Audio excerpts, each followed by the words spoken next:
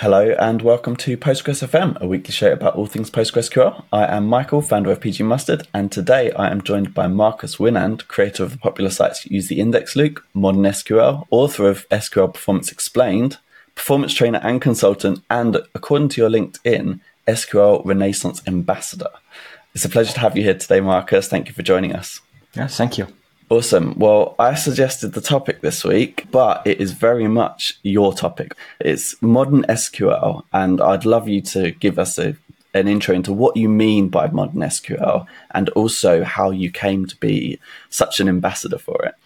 So it basically goes back when I realized that many people think that the old SQL, so what is more technically described as SQL 92, is pretty much the only SQL. Like we have joins, we have them for decades, and people think that's it, because that's what they learned like decades ago and so on. And they didn't realize that the story didn't stop there. It went on. And we got what I refer to as more modern features, which are not rooted in the relational idea, like window functions or recursive queries, or more modernly like JSON support, document support at all. We have XML for quite a while in SQL. This is what I kindly refer to as, modern SQL, as opposed to the grandparents' SQL everybody has learned like decades ago. Yeah. So do you see this more as an issue with people that have been around for a few decades and got stuck in their ways, or do you see it also with new folks coming along and getting taught by those people, or the lessons they're learning only include the most basic rudimentary SQL? I would draw the line a little bit differently there. I think the problem is more related to ORM users and SQL users. Yeah. So you see, SQL users, there are also two kinds of users. Those who just learned it once and never get an update. That definitely exists. But I think the most problematic area is actually in the ORM world, or rooted in the ORM world, where the people just really think because the ORM tool is doing the best, because, well, they are specialized on using SQL, the authors of the ORM tool. So this is probably the best you can do. But that's unfortunately totally wrong. So the whole idea that SQL is just about relational things is just outdated. Yeah, that was right in 92, but it was already wrong in 99. And somehow all the people managed to miss that message. Yeah? They didn't get the memo, so to say. Yeah, that's such an interesting point. I hadn't put two and two together with, I've listened to your talks before on this around the change from being relational only to being able to handle other data types or other data models. But the R in ORM, is that what you mean by the relational part of it? Yeah, also the whole idea that the database is just for persistency. Yeah. Look at Java, JPA, the Java Persistency API. Just the idea that the database just stores data. Yeah, that's a wrong idea for SQL.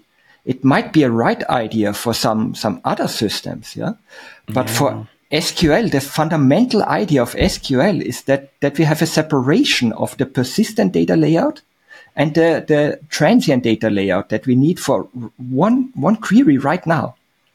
Yeah. Because one other thing that I like to put emphasis on is that SQL is not a query language. SQL is more like a transformation language. That's nice. If you look at query languages, go to any web page, open the CSS and look at the selectors of CSS. This is a query language. A query language can pick out one small piece of something larger, and that's it. But now look at SQL.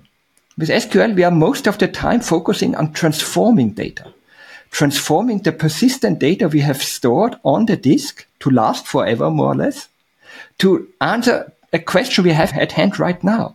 Yeah. That might be a different question tomorrow. It's most certainly a different question. And the whole idea of SQL is that we normalize, there is this bad word, normalization. We normalize the data persistently on the disk so that the shape of the data does not change often. Yeah, the shape, not the data itself, the contents of the table, but not the shape, not so often. Now compare how static is the on-disk schema if you have properly normalized it compared to the questions you try to answer with those data. You get every day new questions from marketing or from reporting or from whatever. Yeah? And the idea of SQL is to have a flexible transformation between the rather static schema you have on disk, because once you have collected terabytes of data on disk, then it's hard to change the model you have there. No matter how you do it, it will be hard. Mm-hmm. Compared to the dynamic we have on the question side. And SQL is the glue between these two layers. One thing you mentioned there is normalization being a bad word. I'm curious what you meant by that. Yeah, with normalization, all of us have learned these levels. First normal form, second normal form, third normal. Okay. Of course, that's totally correct and useful, but to another extent, for the layman people, just causing more confusion than it is helpful. What I like to explain normalization is just, okay, don't focus on the third normal form or on any of those. Just try to figure out in which tables would the data feel comfortable. Yeah. And naturally, there are some things like if you have a one-to-many relationship, then it needs to be two tables in SQL. Yeah. Just keep it on that level. Don't go into the scientific definitions of all of these 6 normalization levels and some extras. Try to keep it simple, and you will still get the gain from the normalization. Yeah. So that you have a rather static schema on disk. Nice. I really like in what tables with the data feel comfortable. I'm going to steal that. Or I think that should be on t-shirts. If you make them, I'll buy one. Okay. Awesome. Right, back to the modern SQL topic a little bit more. You mentioned that a lot of people were stuck a few decades ago with very basic SQL.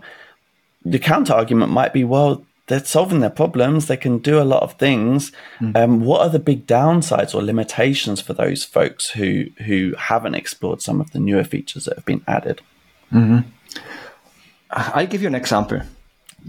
Yep. With SQL 92, it was quite common to do self-joins. It was required to do self-joins because some problems could only be solved by using a self-join. But self-joins are troublesome in two ways. First of all, they are complex. And second of all, they are slow because they are touching every data item twice. And now we have pretty much for every situation, we have some other syntax, most importantly, window functions. Window functions are one of the big self-join killers. And now they become, actually the syntax is more concise. It's more clear actually when you look at it rather than scratching yourself this way. Yeah? You just scratch yourself this way. So it's actually better to read the query. It's actually also better to write the query once you know the syntax. And it will perform better. And you will have less maintenance nightmares because you don't have the redundancy in the code. Like with a self-join, if you add a condition to one of the tables, you might need to add it to the other one as well, or to the join condition. And this is easy to forget. And then you get wrong results. Yeah, I love those. So clarity and performance. So clarity not just for yourself writing things, but also for people coming back to it, reading it yourself in future. And performance is a man after my own heart on that front.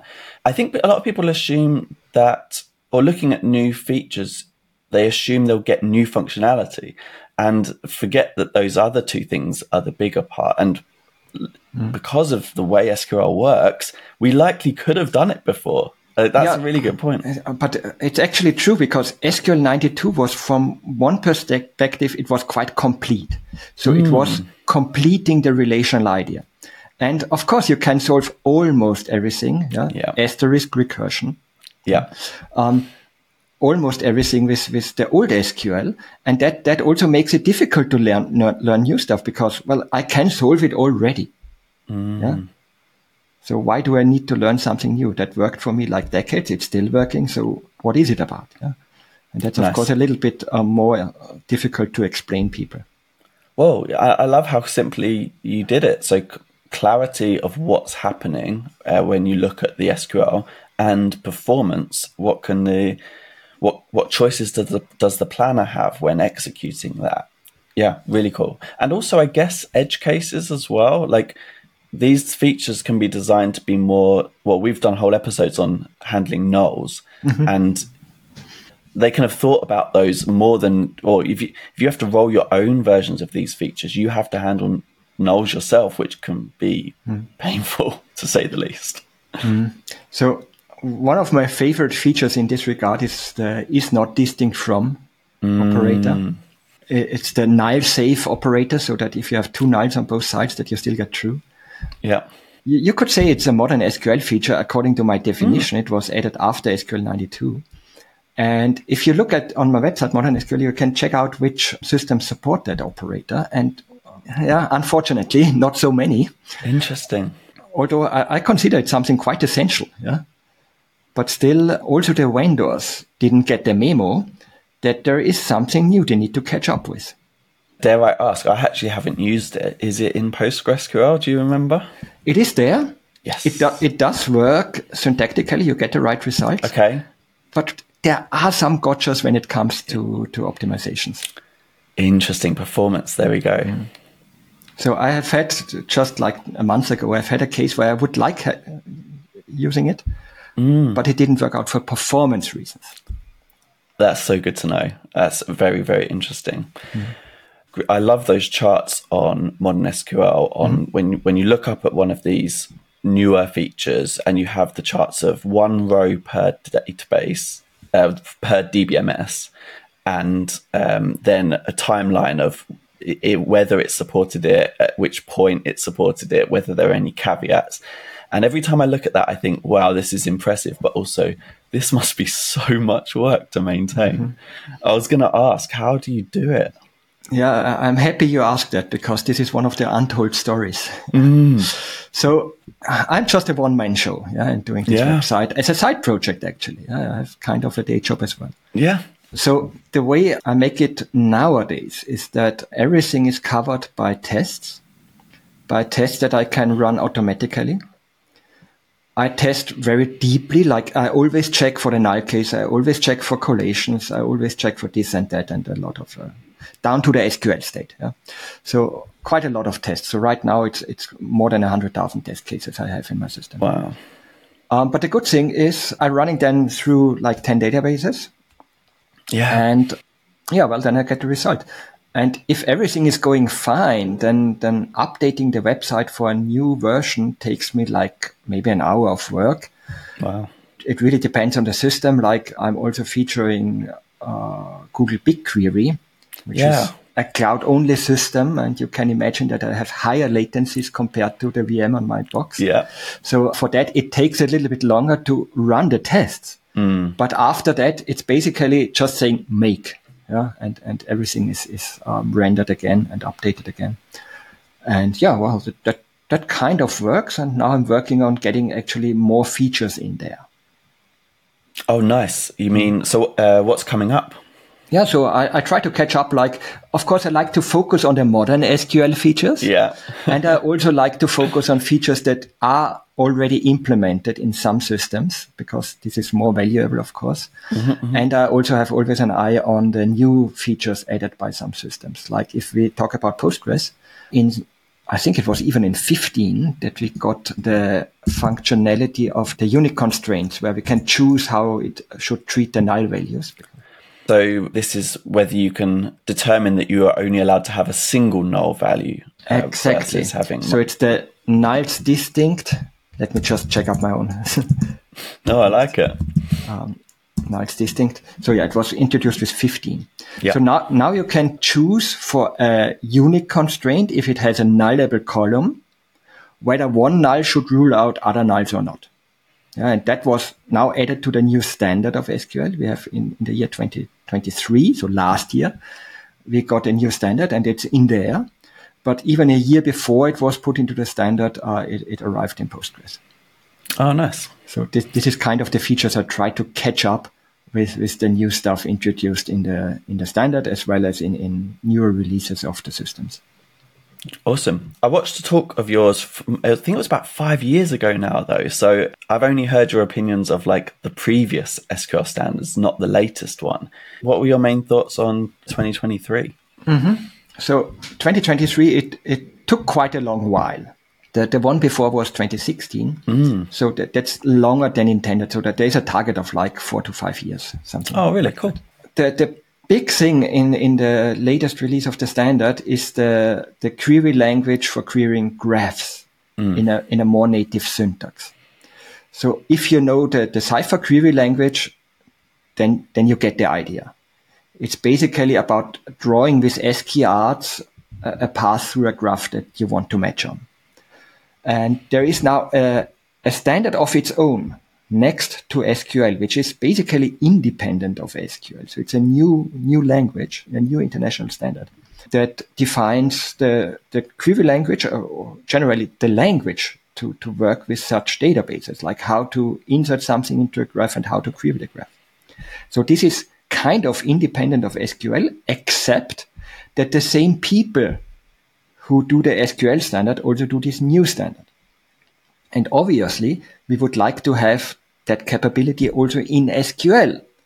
So additionally, besides that entirely new standard, there is now a new part of the SQL standard, because the SQL standard is actually made up of several parts, and now there's a new part, so that we can use the query functionality part of the new standard inside SQL in our queries. So that basically in the from clause, so we have match operators, and we can use that skr kind of querying directly in SQL. And that's most certainly the killer feature of 2023. But of course, it may take a while until vendors catch up. There are some commercial implementations are available, but they predate the standard. Therefore, they don't implement the standard down to the last sentence. So I'm curious how this evolves over time, and if the standard can still have the power to unify these languages. That's something that we have to watch out for. But besides that one mega topic, and that's probably the reason why it took so long. Besides that, we have got many small things like the null handling that I was mentioning. One really nice thing is that we can now into literal numeric values. So if you write a number like 1000, you can now put in the underscore as a separator for, let's say, 1000 digits, so that you can easily spot when it's a million or a billion what it is, so that you can make it more readable. You see, it doesn't change anything what you can do with the language. It just makes it nicer and more maintainable. And there are also, in respect to JSON, there are also some additions, actually quite fundamental additions. Now, the standard has an actual JSON type. It didn't have one before. The 2016 standard introduced a lot of JSON functionality, most importantly, the JSON query language. That's a query language, the JSON parse language. But it didn't introduce a type for JSON. And now with 2023, they have added the type for JSON, along with some other simplifications and extensions. So there are quite a few small enhancements that just make everyday's life easier. But the big thing is, I think, the property graph language. Yeah, makes sense. I imagine that's going to be a heck of a lot of work for folks to implement. But, well, if it's going to implement it at all. True. Because the SQL standard, it has the core functionality, which every product is supposed to implement. And by testing it, I know it's not working out. And on top of that, it has optional features. And all the advanced features are basically optional features. So vendors can choose to either implement it or not. But if they implement it, then they should follow the standard. Got it. Okay. And I think I read somewhere, but maybe this is misguided or outdated, that vendors can claim that they support SQL if they support SQL 92. But how does it work for the non-optional features for the core later SQL? standards? The short answer is not at all. Okay. And that's part of the story behind modern SQL and the charts you were mentioning. I think a standard is nice, okay, but if nobody cares about it, then it doesn't have any power to unify the language.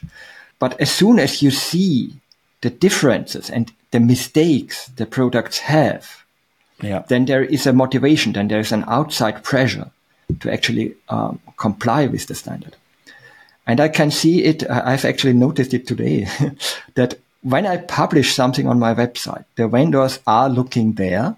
Nice. And they are questioning when I say, okay, it doesn't work in that product. Then they ask, hey, I thought this is supposed to work. Why not? And then I can show them the test case I have and that it doesn't work.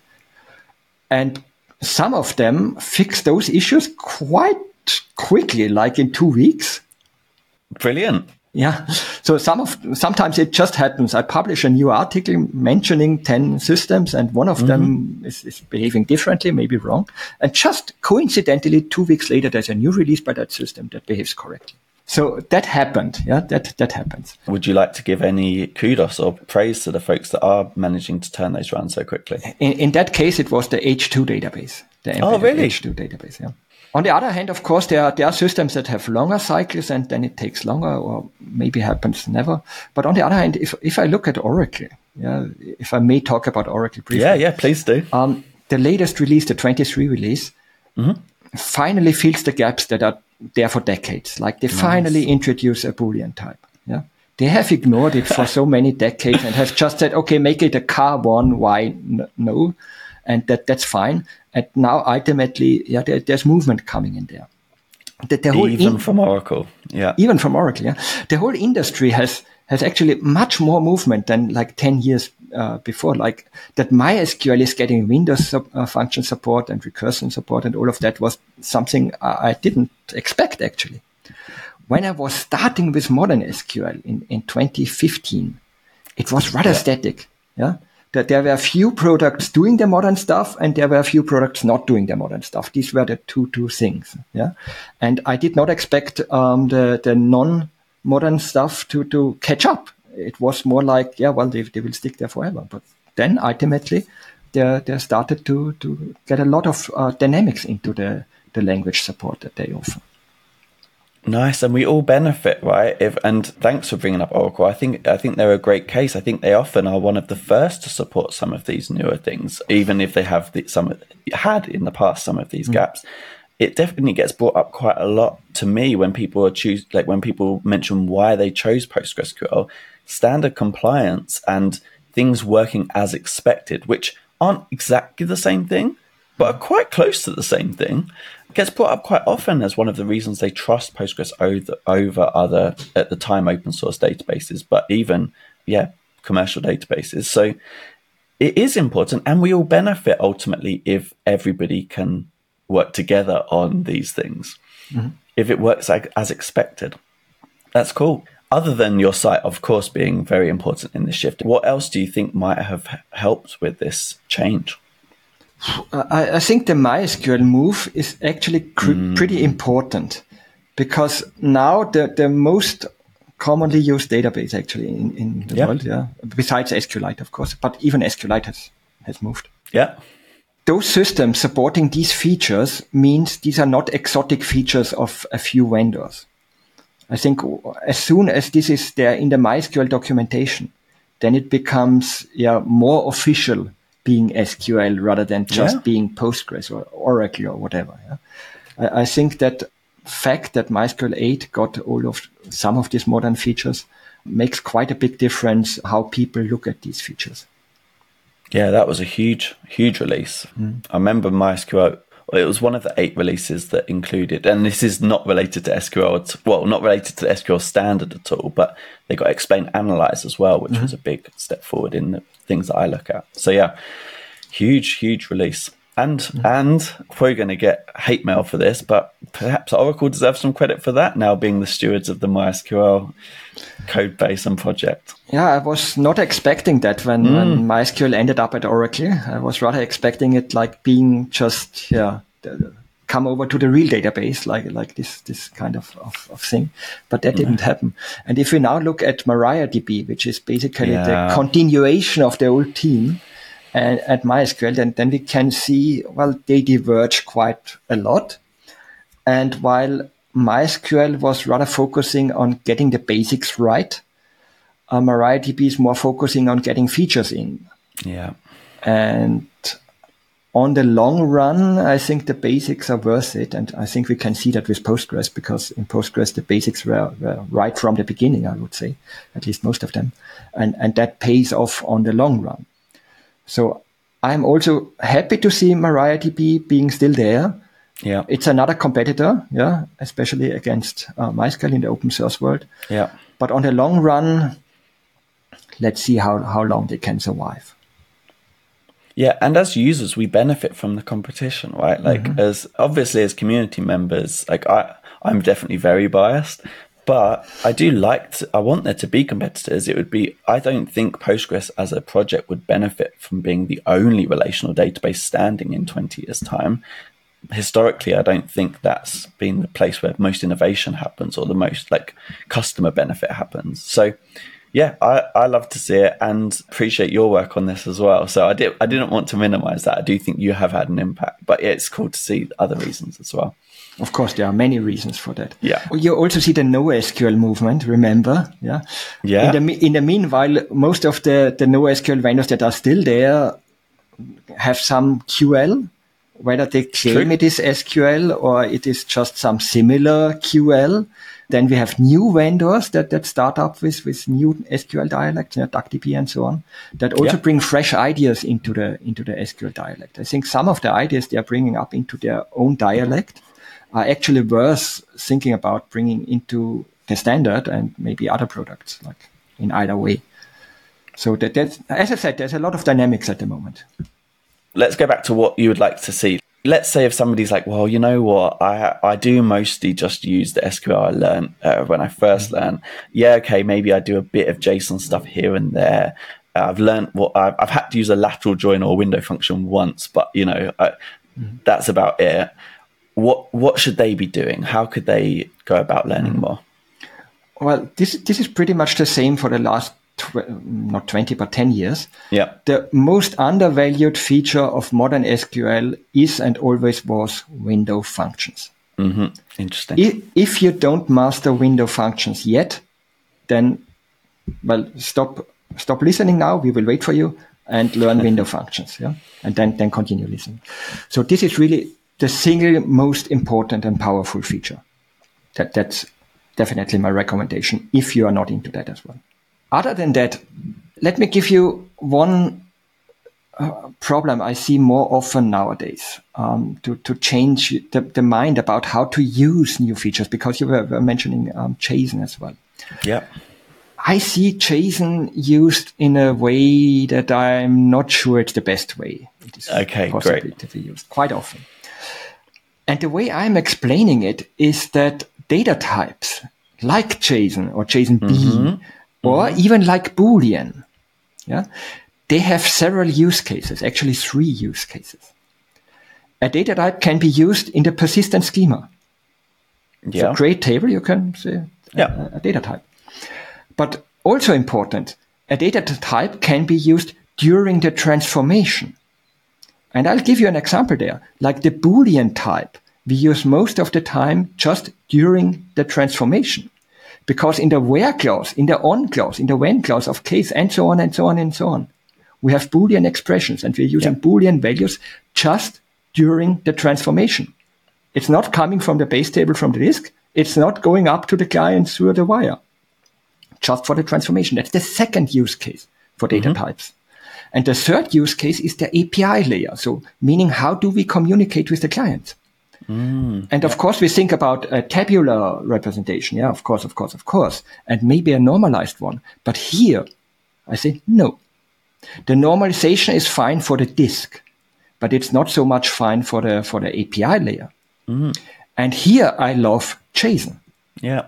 Because if you think of a tag system, you have some entities and you can add tags on them. Then obviously the normalized way to do it is to have 2 tables. And I still think that's a good approach in many, many cases. Yep. But on the API layer, if you join them, you will get multiples of the entity data, which is meaningless. That doesn't make sense. Yep. But here comes basically the JSON array egg, and you aggregate the tags into a JSON field that you then give to the client API. And then you just keep the one row of the entity and have the list of tags there. And here you see, this is where I personally think that's the most important use case for JSON. It's not about storing JSON on disk. Yeah, that can make sense sometimes as well, no question. Yeah. But the main use case I see for JSON is on the API side. Yeah. Or for what it was originally intended, right? Yeah, maybe. But what I see the people when they say, we're using JSON, what they mean is they store it on disk. Yes. Good point. Awesome. Well, what is there anything you'd point people at? Have you given a talk on anything like that before? Any good materials for people? Not so recently. There was this Corona break. So no conferences. I'm still not talking a lot in public. Like there was another podcast recorded, a German one, like a few months back, but that's it. So follow my blog, modernsql.com, and also use the indexloop.com. This is where I publish my updates. And what you can expect is basically these matrices, who can do what, use cases for the features that I test. That's, of course, also important. What is the benefit of knowing, okay, that feature does work in that system, but I don't know what to use that feature for. Yeah, well, that's what you can expect on a more or less regular basis, like once a month or twice a month, something like that. Nice. And I think I just might have even been this morning, was reading your half-year update as well, which was cool. So yeah, I highly recommend those resources. We've shouted them out a few times on the podcast in previous episodes, and your book as well, SQL Performance Explained, was fantastic. So thank you for that. Actually, on that note, when's Modern SQL, the book, coming? Yeah, well, I started in 2015 with the intention to make it a book.